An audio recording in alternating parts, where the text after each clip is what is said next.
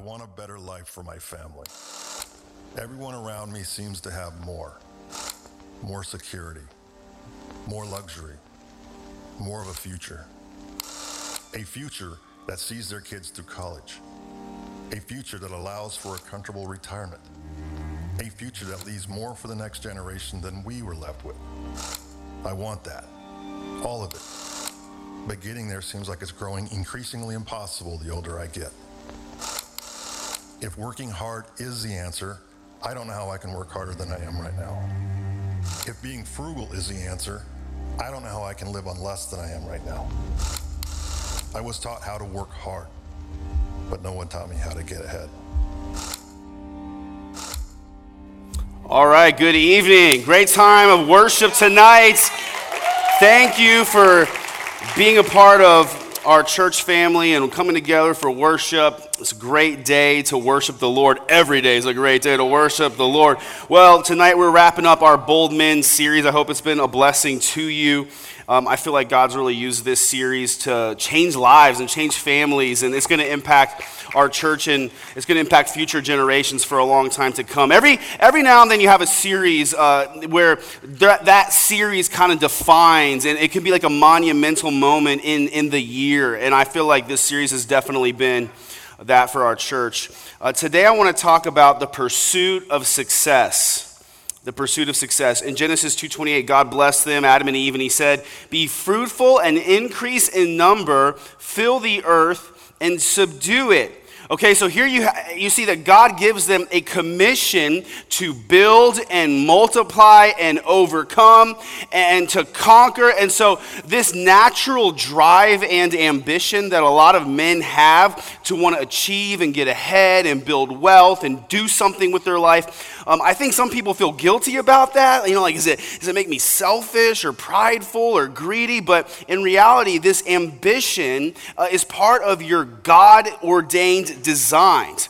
He intended that you would want to strive and build and achieve. He made you that way. It's part of what God commissioned Adam and Eve to do in the garden before sin even entered the world. I think it's just important that you understand that drive comes from God, and then we've got to focus that drive and use it for the glory of God. So that's the real issue. I want you to understand this, that God designed you to work, to build, multiply, and conquer. Not just sit around watching Netflix, not just earning a paycheck, not fulfilling different types of hobbies and whims, but to actually do something that matters with your life. And not everybody gets to do that. And a lot of people, they're trapped in a situation where they feel responsible to provide for their family, and they go to work and they don't really love what they do, but they want to put food on the table, and they don't really feel like they're getting ahead at all in life. And they're wondering, is this all that God has for me?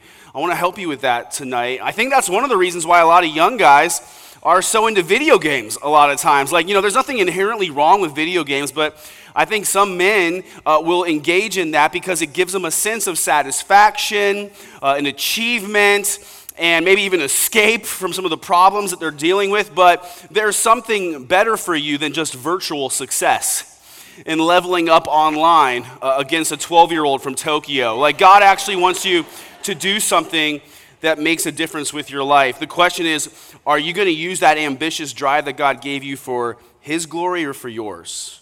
To serve yourself or to serve Him?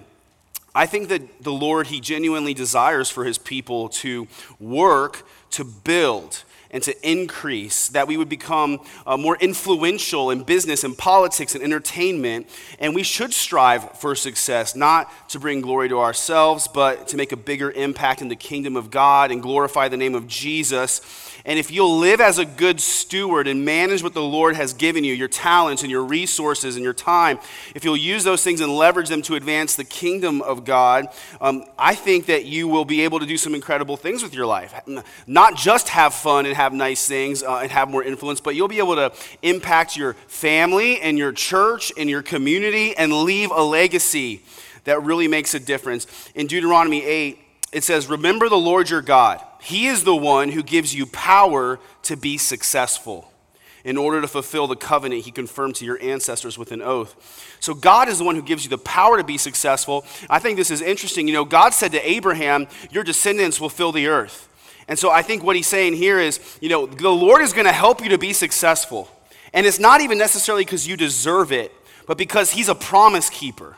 He's going to help you to multiply, and if you'll follow his ways, it will go well with you in the land. You just got to get a biblical view and understanding of success and what it looks like with wealth and material things. You got to have a healthy perspective on those things so you can manage them from a healthy place. Let me talk about some of the unhealthy thinking that's out there.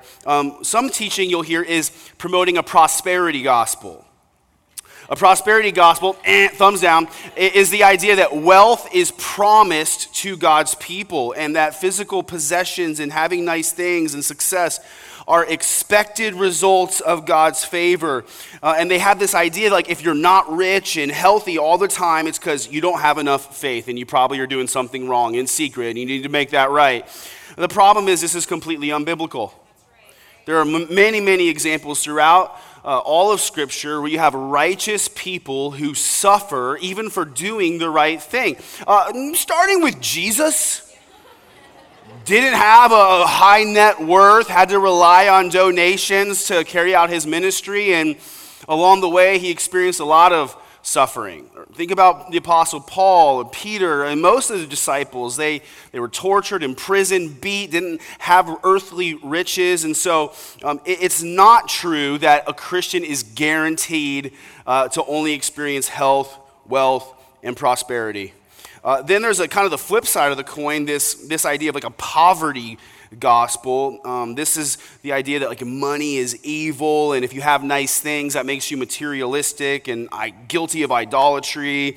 They actually kind of believe that God wants people to be poor. And so if you're poor, that'll help you take your eyes off of earthly things and focus on things above. Earthly things matter too, right? These people will often romanticize being persecuted and suffering for Jesus. The only people who romanticize persecution are people who've never been persecuted.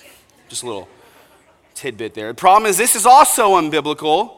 The Bible does not say that money is the root of all evil, but the love of money is the root of all evil. So you can have money, and that's not wrong. You can even like having money, and that's not wrong. Generally speaking, I like having money more than not having money.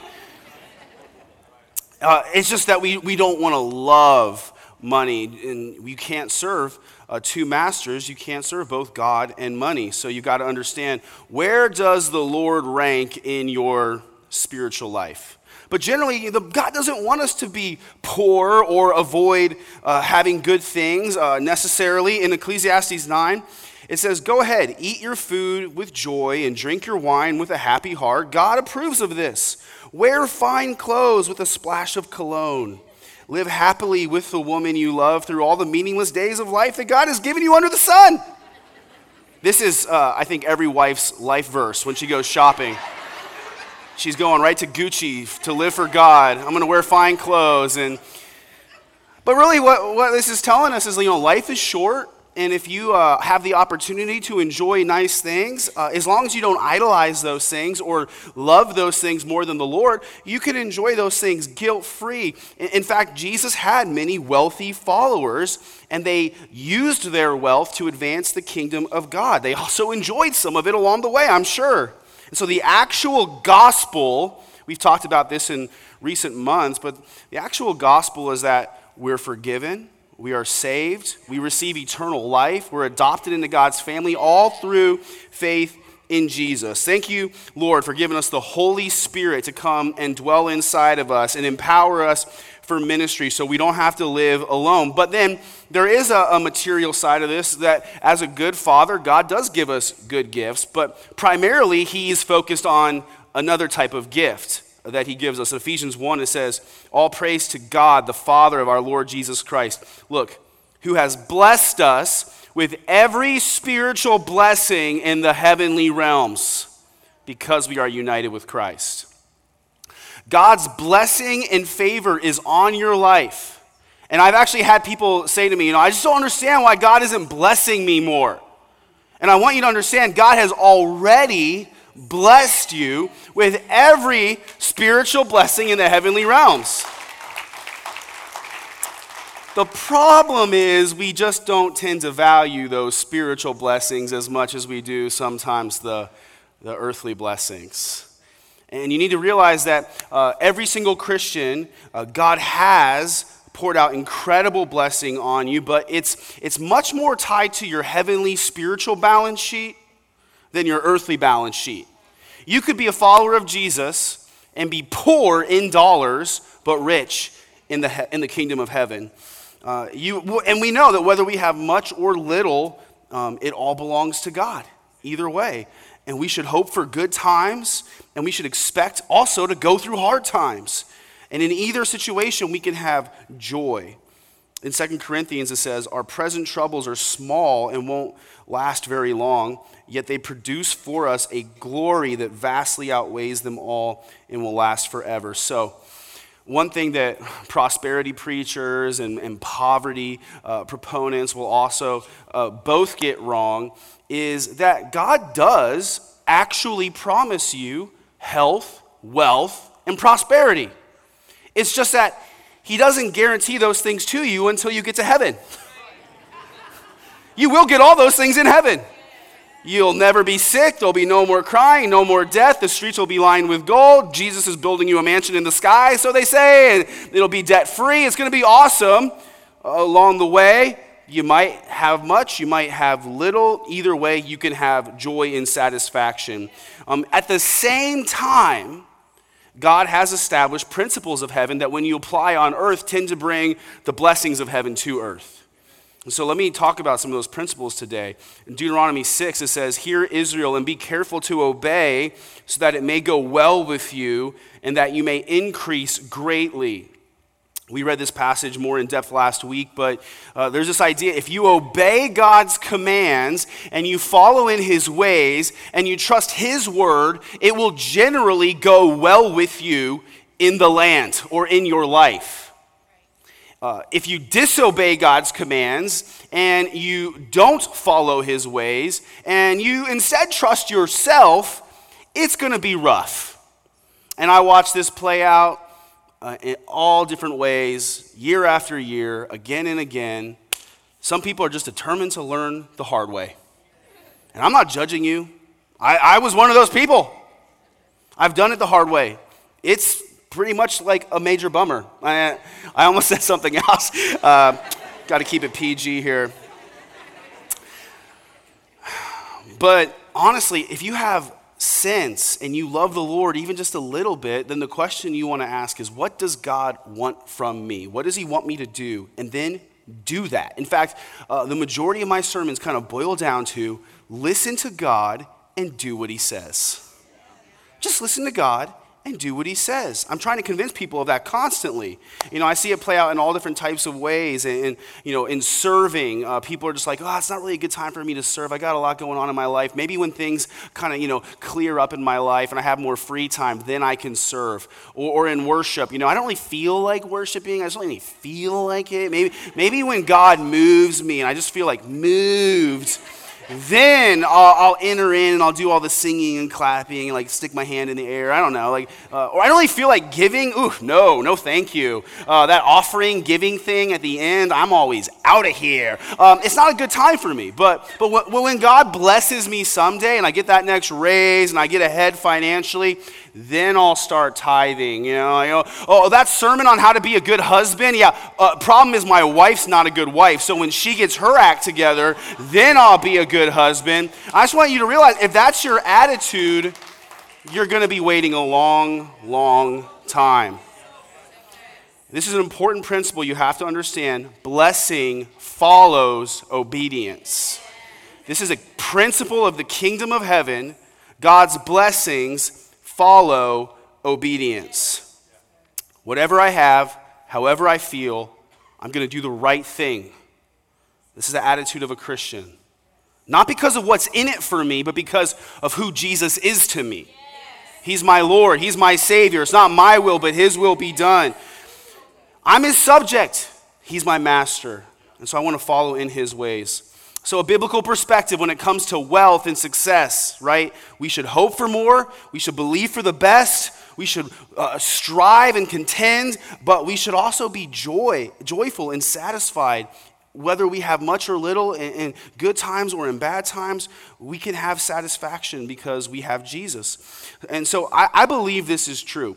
If you do work hard and you work with integrity, like you're serving the Lord, I'm going to talk about that more in a second, I don't think you're going to be able to help but get promoted and advance and prosper and succeed. And especially if you're a young guy and you're thinking, man, I want to do something with my life, there's nothing wrong with that. Wanting to prosper and succeed and achieve and prove yourself and make something of your life. It allows you to make a bigger impact in this world for Jesus. And so a couple of weeks ago, I remember when I was praying a prayer of just blessing over our church, I was praying for God to bless you and give you favor. There is a certain degree of God's blessing that you just automatically experience from being his child, from being a part of his family. But there's another level of blessing that you don't get access to until you actually obey the Lord and follow in his ways. Because God can't bless disobedience. He can't bless rebellion or hard-heartedness or selfishness or pride. So you have to actually do it his way if you want to experience his benefits. And when you follow his ways, you find his benefits. So that sounds good, right? I want all the benefits. I want all the bennies that God has to offer. Here's how to succeed. Here's how to stand out. A bold man of God or a righteous woman of God. How can you stand out among your peers and rise up? First, act like you're working for Jesus. Act like Jesus is the one whom you labor for. It doesn't really matter whose name is on the paycheck, whether it's State Farm or Bank of America, whoever your boss is signing your paycheck. You need to realize that when you clock in, you're actually serving the Lord. And so, first and foremost, have you asked God for career advice? Where does God want me to work? What business does the Lord want me to start? What career does he want me to pursue? Because the world will tell you to follow your heart. The problem is the heart is deceitful above all things. Jeremiah 17 says, so who can understand it? You don't really know what you're supposed to do just based on your heart. Your heart can lead you right out of God's will. Right into destruction. A lot of people have followed their heart right into hell. So you need to listen to the Lord and what he's leading you to do. And I know a lot of people are like, well, how do I do that? How do I know? I've been praying and I don't really know. Well, here's a little practical guidance. Look for the intersection of your talents, your passions, and your opportunities. What are you good at? What are you passionate about? What do you care about? And what doors are open to you? Where those things intersect, that really could be where God is leading you. Some people, you're passionate about music, but you cannot sing. That's probably not God's calling on your life. I'm passionate about football, but the Cardinals are not calling me to come and join the starting lineup because I can't throw well enough, And then there are some things you might be good at it and you might be passionate about it, but maybe the door's just not open to you right now. And it could be because it's not God's time for you. You try to do the right thing at the wrong time and it becomes the wrong thing. So you want to look at that, ask the Lord, and then when you do discover God's calling and you start to follow the doors that he opens and you walk forward, right? Whether you're an intern or a student or an employee or a business owner, Proverbs 16 says, commit your work to the Lord and your plans will be established. Honestly, ask yourself this, wherever you work, whether you're a business owner, you're an employee, right, and student, wherever you work, are you doing it for the Lord or for you? Just to pay the bills, or do you view your work as a way to worship the Lord? It says in Colossians 3, slaves, obey your earthly masters in everything you do. Try to please them all the time, not just when they're watching you. Serve them sincerely because of your reverent fear of the Lord. Whatever you do, work at it with all your heart, as though you were working for the Lord and not for men. Remember that the Lord will give you an inheritance as your reward, and that the master you are serving is Christ. But if you do what is wrong, you will be paid back for the wrong you have done. Okay, so I love this passage for our subject tonight. Slaves, obey your masters. You ever feel like your boss is like a real taskmaster, right? If this is true for slaves in the ancient world, I think it's also true for us as employees and as citizens, that we should generally, as long as those in authority over us aren't trying to get us to do something illegal or immoral, we should obey the authority figures in our lives. Like the least popular preaching subject in America that I could possibly talk about, obeying authority. Nobody's favorite subject to talk about. But when you live this way, honoring authority actually out of honor for the Lord, God will bless you. God will bless you. And so try to please them, it says. Not just doing the minimum to avoid getting in trouble, but actually saying, I'm going to go the extra mile to accomplish and carry out their desires, their wishes for me. And if you actually work this way, like you're serving the Lord, you're going to receive the blessing and favor of the Lord. I believe this, honestly, that Christians should be the best employees in every company. By far, hands down, the best. Just by living out the values and the biblical commands of Scripture, you will automatically stand out from all your coworkers and peers and from your competitors, and you will be blessed supernaturally by the Lord. Sadly, that's just not always the case. Sometimes people go to work and they'll show up with their Bible, and then they'll act like a total brat. Disrespectful, lazy, and entitled. And that's a terrible way to represent the Lord. It says in verse 25, basically you're going to be paid back for the wrong you do. Like, you're going to get a check, but you're not going to like it. It's going to be a reap what you sow kind of thing. And in that moment, you'd have nothing to complain about, no one to blame but yourself. Speaking of that, there are certain types of people who never get ahead. And so let me talk about that. Maybe you know some of these people. I know none of you are this way, but you probably know somebody like this. There are blame shifters. You ever meet a blame shifter? They always want to point the finger at others. They never take responsibility. There's a great book called Extreme Ownership, written by a Navy SEAL. It just basically says, take responsibility, take ownership. But these blame shifters, these are the people that will complain, I hate my job, my boss is such a jerk. And when you really get down to it, it's just that their employer actually expects them to work, and their boss actually holds them to a standard, and they don't like it. I don't like that. It's always someone else's problem. And then there are also excuse makers. You know what they say about excuses? Everyone's got one. They're like noses. Everyone's got one. Excuse makers, they always have a reason, playing the victim card. They won't promote me because of my weight or my age or my accent or my skin color, right? Maybe it's just because you're a terrible employee. It's not my fault I couldn't finish the assignment on time. It's not. They didn't do their thing. You didn't tell me the dog ate my homework. It's an excuse, right? And then there are lazy workers. Lazy people. It's funny. They never admit they're lazy. Have you ever noticed that? I've never met one lazy person who's just yeah, I'm just lazy. They're always, I'm not lazy. It's yeah, you kind of are by normal human standards. I'm concerned about this. There is a growing trend among Christians where people who are believers in Jesus would rather get a handout than work hard. There's a growing sense of entitlement rather than understanding God calls you to work hard. In 2 Thessalonians 3, this passage is great. It says, even while we were with you, we gave you this command. Those unwilling to work will not get to eat. Notice it says unwilling, not unable. So there's a difference between being disabled and lazy. Yet we hear that some of you are living idle lives, refusing to work and meddling in other people's business. We command such people and urge them in the name of the Lord Jesus Christ to settle down, work to earn their own living. I would have bet my life this was written in 2020.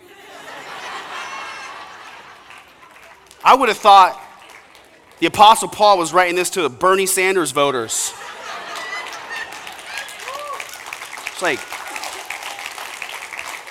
stop complaining about rich people and work to earn your own living. Stop waiting for the government to give you a handout and just work to earn your own living. Now listen, if the government sends you a stimulus check, cash that thing. Like, you might as well, make sure you tithe on it and then go, buy yourself another big screen. But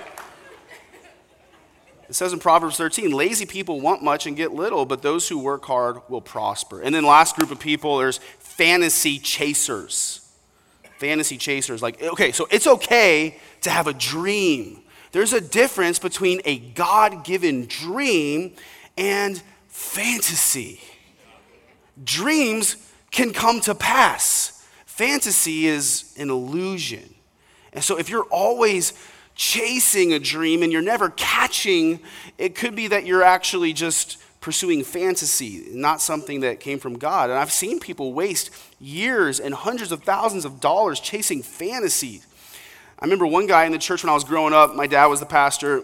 There was this guy who, he had this fantasy of creating a business, and it was just so weird. I didn't understand it. He was starting a business to help find rare cars for car collectors. I remember thinking, isn't that what Auto Trader's for? I don't get it, man. But okay, I don't really know everything. It would have been wise to probably start small, improve the concept.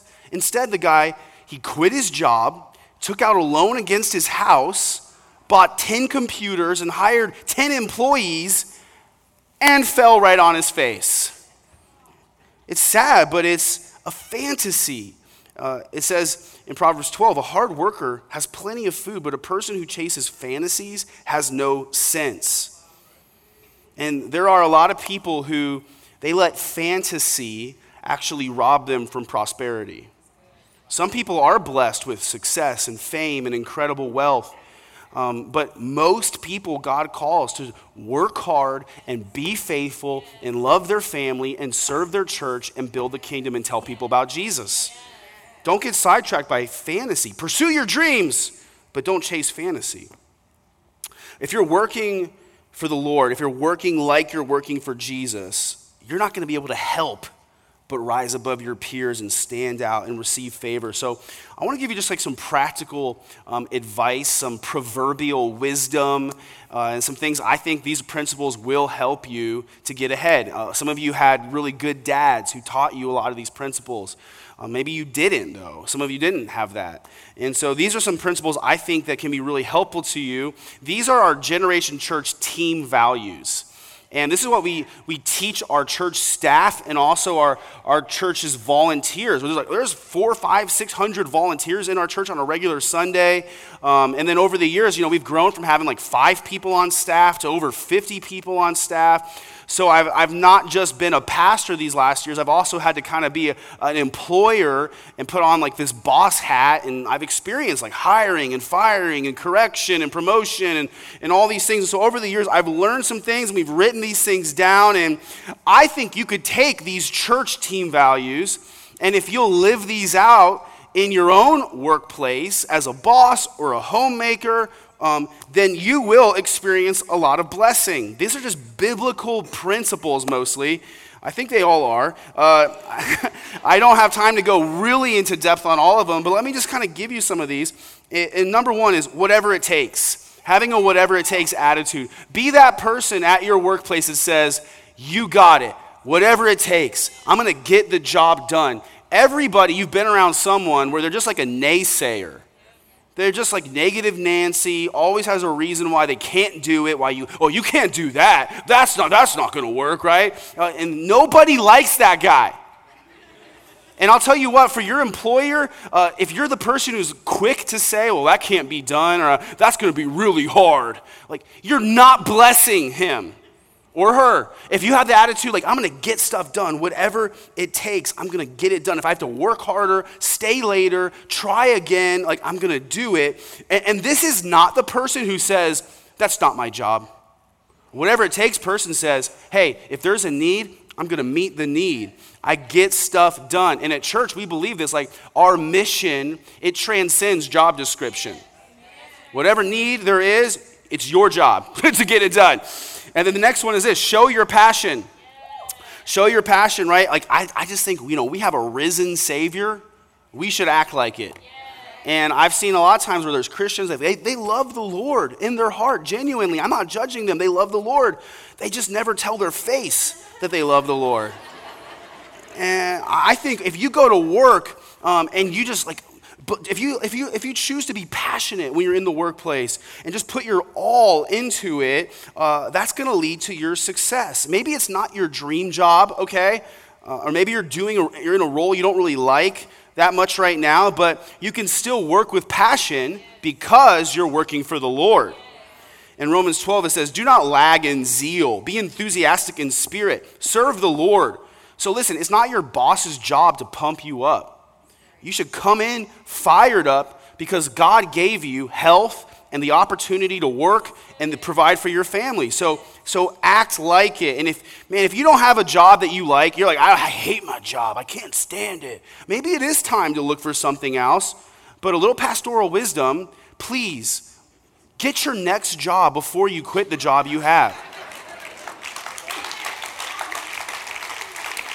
I know, some people just did not learn that growing up. But if you show up to work just passionate and fired up, you're going to rise above. Your coworkers will think you're weird, but your boss will promote you. Here's a third one. We bleed GC.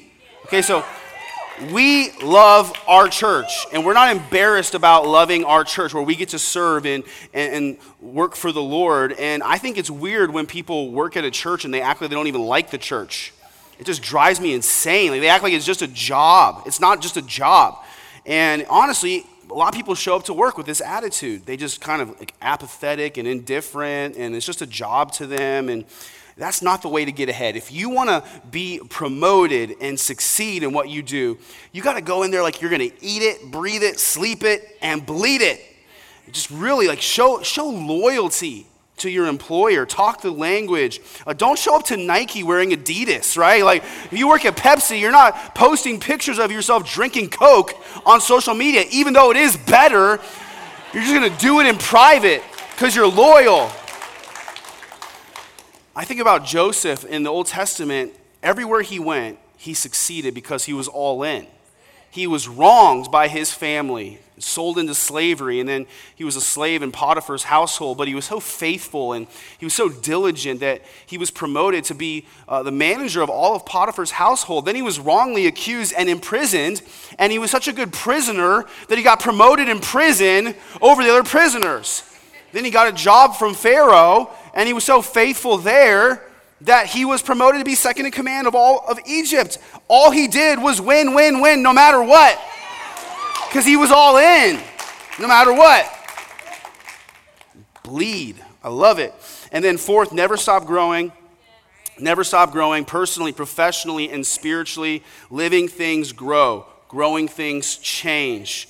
So I would be concerned if you feel like, man, I'm just kind of stagnant and stuck and I'm not learning anything new. I saw a Pew Research statistic that said 1/4 of adults in the U.S. haven't read a single book in the last year. Okay, so I think that's a concern. I would challenge you to keep reading, listening to podcasts, and learning so that you can keep growing personally, professionally, and spiritually. If you want to succeed in life and get ahead, you got to constantly keep learning, whether you're young or old. Keep challenging yourself. Step out of your comfort zone. Try new things. Gain knowledge. And it's easier today than ever with all the resources that are out there. I mean, you can download a podcast, and it's like you're being mentored by some of the wisest, most successful people in the world, long distance. In Proverbs 1, it says, "Let the wise hear and increase in learning, and the one who understands obtain guidance." People who get ahead, they'll go to mentor or mentor figures, people they can learn from, with a humble heart, and they'll say, "Please teach me, help me." And a lot of wise, accomplished people are willing to share their wisdom with younger people. The problem is a lot of younger people are too dumb to ask for help. Or prideful, I don't know. But wisdom is seeking wisdom, gaining knowledge. And so always keep growing. Otherwise, you're going to turn around one day and some 22-year-old kid is going to be your boss. Fifth, honor up, down, and all around. There's so much just disrespect in our culture, especially towards authority figures, that if you show honor, you'll automatically set yourself apart. Starts with your leader. Most people have some kind of boss or board that they're accountable to. In Colossians 3, it says, slaves, obey your earthly masters in everything you do, right? Try to please them all the time, not just when they're watching you. Serve them sincerely because of your reverent fear of the Lord. Reverence, it's this idea of honor, of respect. And so let me just help you with really practical with this. At your workplace, I would encourage you to do this. Just go in, whether you've been working there for a long time or you're brand new, right? Just start speaking to your employer with a ton of respect. Like, instead of being like everyone else who's all, yo, bro, like, hey, man, like, what's up? Like, hey, Joe. Be the guy who says, yes, sir. No, ma'am. Right away, sir. They're going to look at you and be like, what's up with that guy? But it's a simple way to communicate honor. And honestly, if the guy's like, yo, call me Steve, then do it, but just be honoring. Don't talk bad about him behind his back. Do what he would want you to do or what she would want you to do, whether they're watching or not. Not just the minimum to stay out of trouble, but go the extra mile. Have their back. Be loyal. And then honor people around you, your coworkers, the people that you interact with on a day-to-day basis, and your customers, your clients, whoever it is, right? Show them honor. Don't cut corners. Don't try to take advantage of them. It might feel like you get ahead a little bit in the short run doing that, but you'll always lose in the long run. Don't blame other people and throw other people under the bus. Take opportunity to give people credit when they've worked hard, and take responsibility when you've done something that's wrong. But if you honor people this way, man, you're going to stand out. In Philippians 2, it says in verse 15 that you shall live in a way that no one can criticize you. Live clean, innocent lives as children of God, shining like bright lights in a world full of crooked and perverse people. Most people in this world, they're just in it for themselves. They're trying to take advantage of other people and cheat other people and just squeeze as much profit as they can out of other people. And a Christian who seeks to honor others by doing what's right and fair and just will be blessed by God in a supernatural way, in addition to the tangible benefits that come from having a reputation for being a person of integrity. In Proverbs 16, it says, better to have little with godliness than to be rich and dishonest. There have been many times in our church or with volunteers where I've wanted to promote someone based on their talent, but I couldn't due to their lack of understanding honor.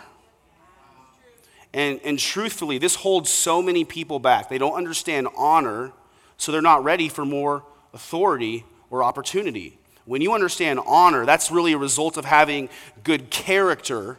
Then God can increase your influence and your authority. So then this is the sixth thing. These next couple I'm going to go through quick. 6, we believe this. Church should be fun. This is a principle that we live out. I just think like Jesus is fun. When you read the Gospels, actually read them and think about it from like a real human perspective, you start to see Jesus was hilarious. He was funny. And then, did you ever notice this? Like, kids wanted to be with Jesus. You remember he said, let the children come to me. Okay, anybody here raise young kids? You know, kids don't want to play with weird adults. Kids don't like mean adults. Jesus was obviously a good time. And so I think as Christians, we don't have to be clowns. We don't have to always be in party mode, but we should generally be pleasant to be around. And if you're like, I don't really know if I'm fun, ask your kids. And then all you gotta do, just like start smiling more. Honestly, like just write a note on your hand with a Sharpie, like smile. Some people, they're like Christians, they're saved, they're going to heaven, but they walk around looking constipated all the time. It's like, why? What's wrong? 7, make it attractive. Make it attractive. Like, this is something we apply to like aesthetics and experiences. We just think that people were drawn to Jesus. He was attractive. And so the way we represent him should also be attractive. And so just frankly stated, don't be weird. Have you been around weird Christians? Maybe you are one. I don't know. Like, you're like, no, I don't know any weird Christians. You're the weird Christian, probably. Oh, man. Like, we just, don't be that weird Christian at work. Like, I know sometimes following the Lord, it seems weird to people, but I think it's good to represent him in a way that draws people to Jesus. And then this is a really important one. 8 is reject good for great. God deserves our best effort. And sometimes we still make mistakes and we can fail, but we should do our best. We should never fail because we failed to prepare. Even if it takes more time, requires more energy, don't settle for good enough. If you'll take on this mindset in your workplace, you will excel. Don't settle for good enough. Like, oh, that'll work. No, go for excellence. Strive for excellence. Like in Daniel 6, it says, Daniel soon proved himself more capable than all the other administrators and high officers because an excellent spirit was in him. And the king made plans to place him over the entire empire. Do you want God to promote you? Right? Live with an excellent spirit. You might be doing a good job, but what if you rejected good for great? And then a couple more, lead from the front. Lead by example. When the boss asks for volunteers, be the person who says, I'll do it, right? I'll do the job that no one else wants to do. Most people are standing around selfishly like, not it. And if you're that person that says like, man, I don't care if I have to grab a broom or clean the toilet or stay late, like I'm going to do it because you know what? Those little moments like that, they pay off in the long run. Lead from the front. Like our church staff, unless they have to, they'll sit in the front of the room because they lead by example. Not the kid who sits in the back of the classroom shooting spit wads at other people. Lead from the front. And then lastly is we get to give. We get to give. It's not something that we have to do. It's something that we get to do. We don't have to give. We're saved by grace. We get to give so that we get to be more like Jesus. And it's possible to be generous even in the workplace, in the marketplace. You can be generous with your time, with your effort, with your words. You can help other people in ways you didn't have to. You can go the extra mile to do a good job for people, and those things will pay off in the long run. And in a lot of ways, a lot of what we're talking about tonight, if you'll apply these principles to your life, it will lead to you being promoted, just practically speaking. You'll get raises, you'll have more opportunity, and then you'll honestly end up with more. You just have to understand with what these truths lead us to is you got to understand what more is for. It's not just for me, it's for God. It's for the kingdom. It's for others, right? God doesn't just want to bless us so we can have more stuff. Like, there's nothing wrong with having more stuff. That's okay. It's good. But you got to understand, whose is it? All your stuff, all your money, the dollars in your bank account, however much there are, whose is it? Your name might be on the account, but everything you have ultimately belongs to God. And if you don't understand that, you've already mismanaged it. Once you understand that everything you have belongs to God, then you can be a good steward. And the way that you honor the Lord with your wealth is you put him first in your finances. So the first thing you do when you get a paycheck or a bonus or you make a profit on a deal, the first 10% you return to God. Because remember, he gave it to you. So you're not paying tithes, you're not giving tithes, you're bringing them back to the person who gave it to you, right? Because it belongs to God. And when you bring it to him, you honor him with your wealth, like Proverbs 3 says, and then what God does is he supernaturally blesses you, and the other 90% goes way further blessed. It's much better to have 90% blessed than 100% cursed. I continuously try to teach people that. Again, some people have to learn the hard way, but when you surrender your finances to God, then God can trust you with more.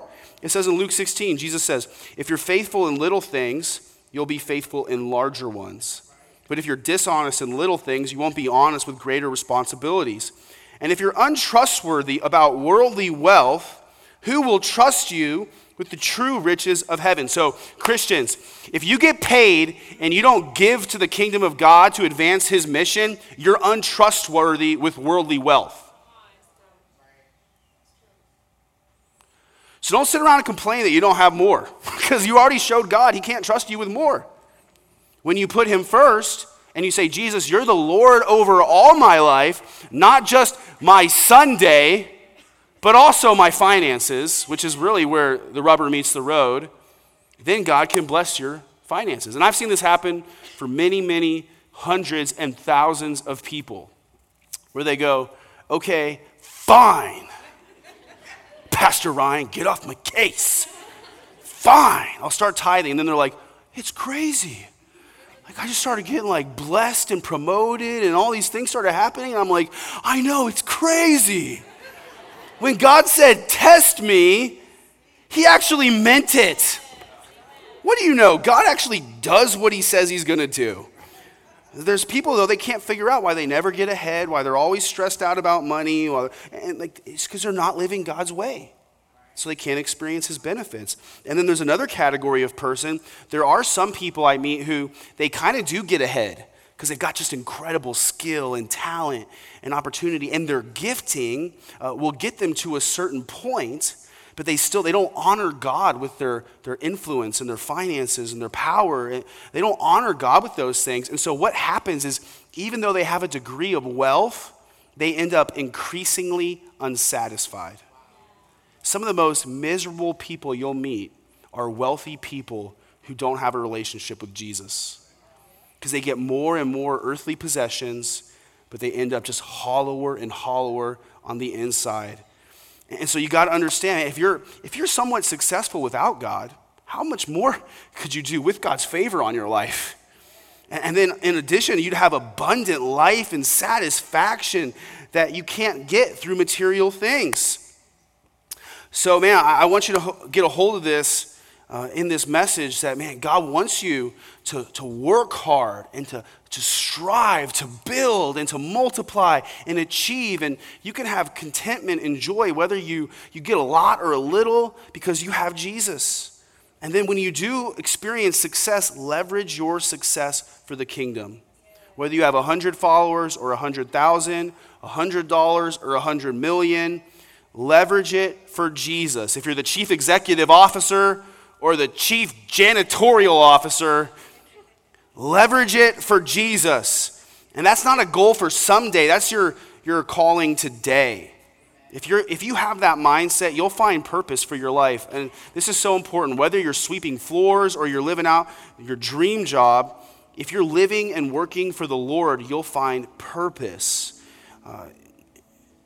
When you behave this way and you honor God with what you achieve, it shows the Lord that he can trust you with more. In Luke 12, Jesus said, when someone has been given much, much will be required in return. And when someone has been entrusted with much, even more will be required. And so some of you do have a lot of influence. You have a lot of power. Maybe you do have a lot of wealth. God expects you to use it for his glory. It's like Uncle Ben said in Spider-Man, with great power comes great responsibility. He got that from Jesus. Like, all good ideas, they originated with Jesus. It starts with being faithful with what you have now. And then as you experience more blessing, that's more opportunity to be a blessing, which allows you to reach more people and change more lives and leave a legacy for your children. You can impact your church and your community. That's why it's good to want to be successful, because through your success, you can be a blessing to others. If you're working this plan already and you're like, man, I'm already trying hard and I'm trying to do the right thing and it doesn't feel like I'm getting ahead, I've been tithing, I've been giving to God, and I still feel like I'm struggling. What's wrong with me? What's wrong with God? Why isn't it working? There are some people you kind of feel like you're in that season in between obedience and blessing. And I would say to you, let's not get tired of doing what is good. At just the right time, we will reap a harvest of blessing if we don't give up.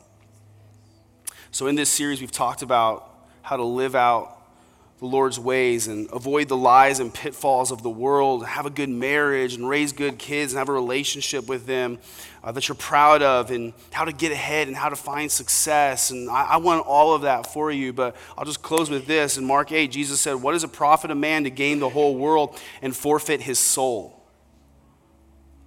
To be the saddest thing in the world to have earthly success and lose your soul. And there are people that they have incredible wealth and influence and power in this life, and when they stand before God someday and have to answer for their lives, it's going to be a sad, sad day. And we know that the wages of sin is death, and anyone who dies in a state of separation from God, guilty of sin, will spend eternity separated from God in hell, which is a real place where there's weeping and gnashing of teeth, and the flame of their torment never ceases. But then on the other hand, there are people who, man, whether they had much or little, they knew Jesus, their sins were forgiven, their name was written in the book of life, and when they stand before God, they're going to hear, "Well done, good and faithful servant. Enter into your master's joy." And it's going to be a great day. So you need to make sure that no matter how successful you are in this life, you take care of your soul. Do you have a relationship with Jesus? All the practical tips and wisdom in these sermons doesn't matter until you submit your life to Jesus. It doesn't mean anything unless Jesus is your Lord and Savior. And I want to just close by doing this. If you haven't received him, then maybe this is your time.